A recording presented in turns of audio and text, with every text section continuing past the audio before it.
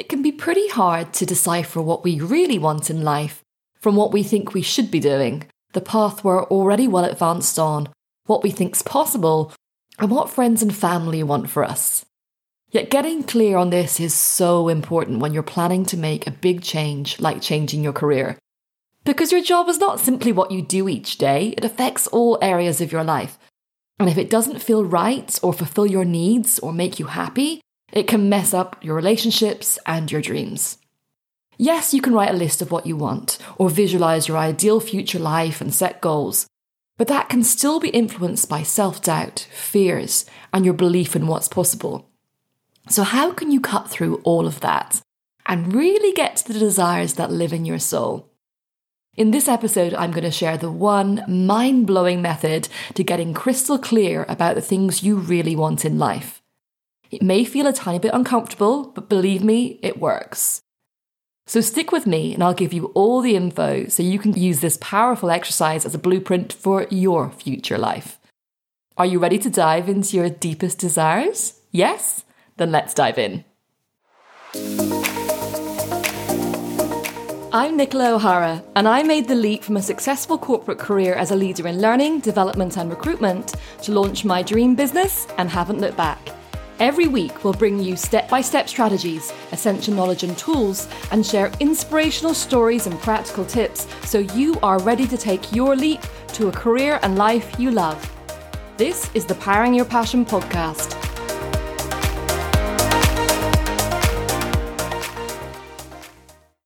If I asked you now to say what's most important to you in life, what would you say? What about where do you want to spend your time? Who do you want to spend it with? What do you want to do with your time? What impact do you want to make, if any? And how do you want to be remembered? Can you honestly say that your answers will not be influenced by your fears or beliefs or what you think's practical or what's expected of you from your loved ones? Have you unconsciously held yourself back from that big audacious goal? Maybe you have, maybe you haven't, but how do you know for sure? There is a method that will help you cut through all the noise to your deepest and true desires. What is it?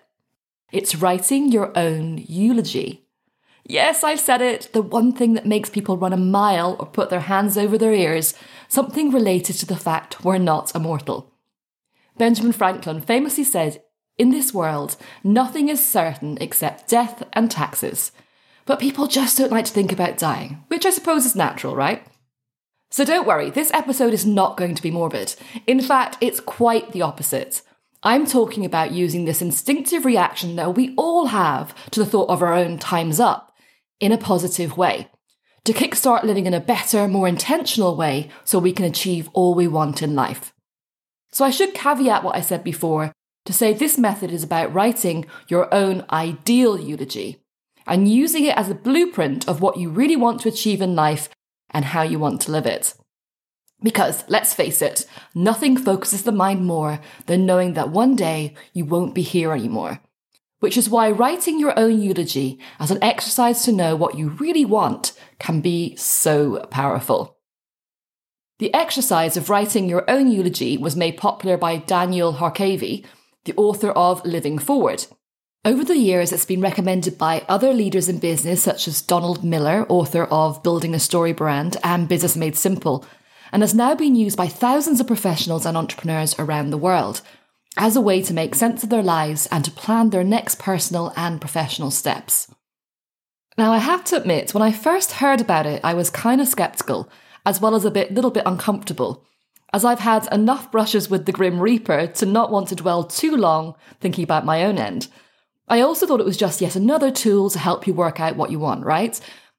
But when I actually tried it, it really blew my mind.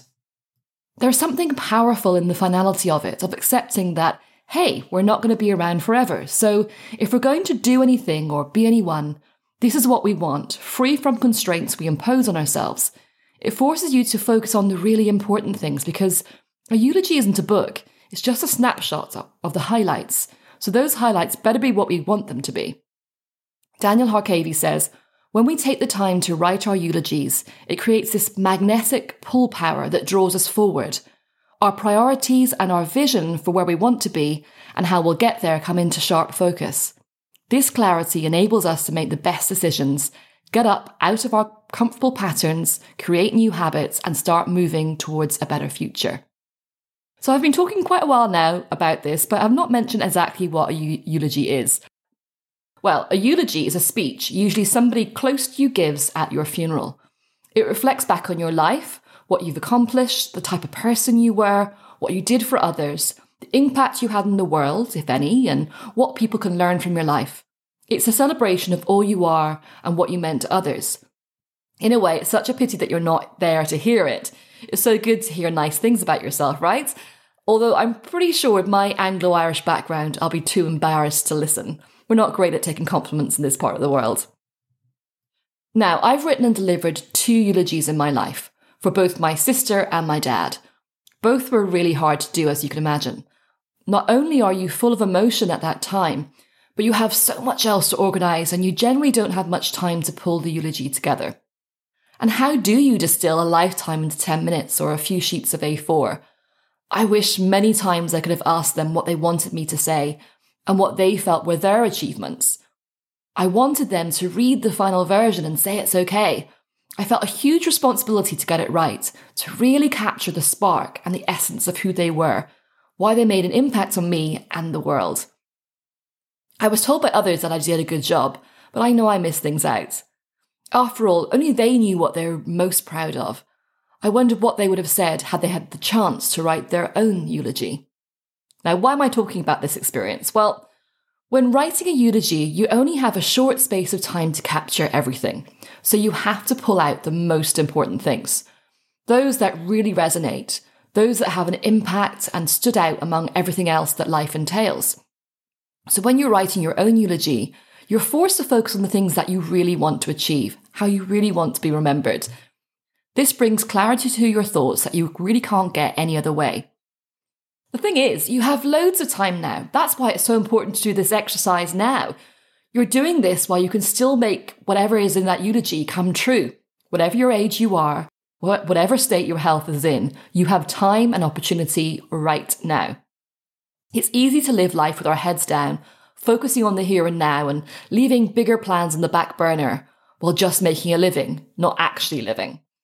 We've all heard the advice, if you were on your deathbed, would you regret this choice or would this or that seem important? So by writing your ideal eulogy, you're expanding on that concept. Steve Jobs said, "Remembering that I'll be dead soon is the most important tool I've ever encountered to help me make the big choices in life. Because almost everything, all external expectations, all pride, all fear of embarrassment or failure, these things just fall away in the face of death, leaving only what is truly important. Remembering you're going to die is the best way to avoid the trap of thinking you have something to lose. You are already naked. There is no reason not to follow your heart." So my sister Liz was always very shy. She was confident with her group of friends, but anything that put her on show, like speaking in public or even in front of strangers, she avoided. She also suffered from something that affects my entire family, people-pleasing. She worried about what people would say about her so much that it really held her back. However, when she was diagnosed with a terminal brain tumour, she changed. She dressed more confidently. She spoke to anyone. She was invited to speak to a group of academic surgeons and scientists in the US when she was visiting there for a second opinion on her tumour.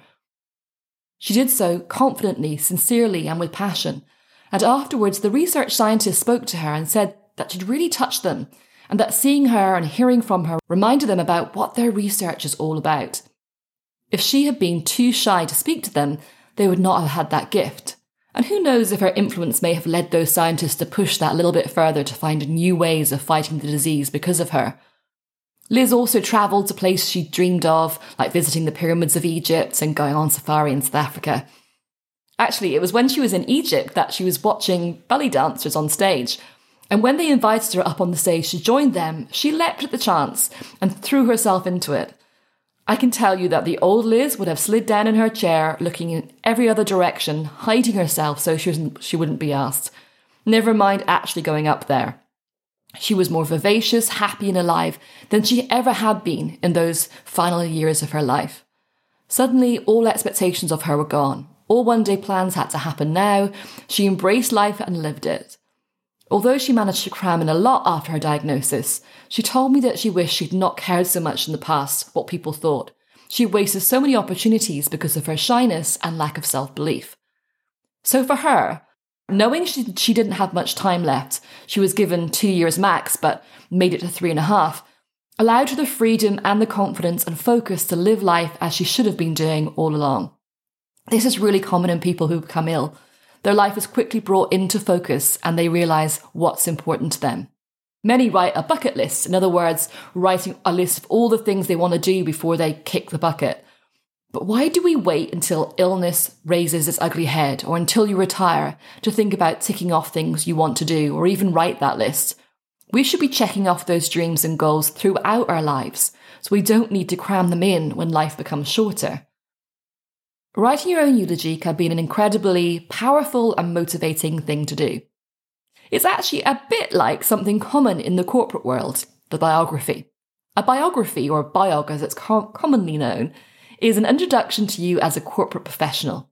It's a statement of your accomplishments, both academic and professional so far, and is usually used when you can join a new company or are promoted to a new role, or used in public relations if you represent the company externally or write or speak to the media. Ideally, it's less than 250 words, so you have to squeeze in just the highlights. It's similar to the eulogy in that it covers the things you want to be known for, but is limited to the professional side of you, your corporate persona, as it were. I used to have an exercise I gave people when I was coaching in the corporate world, where you write down the biography of what you want to be in the future, so what work and educational achievements you want to make happen, pretending that you've already made it and this is your actual biography. But although that exercise was great in getting people focused and motivated on their career path, it left out so much more.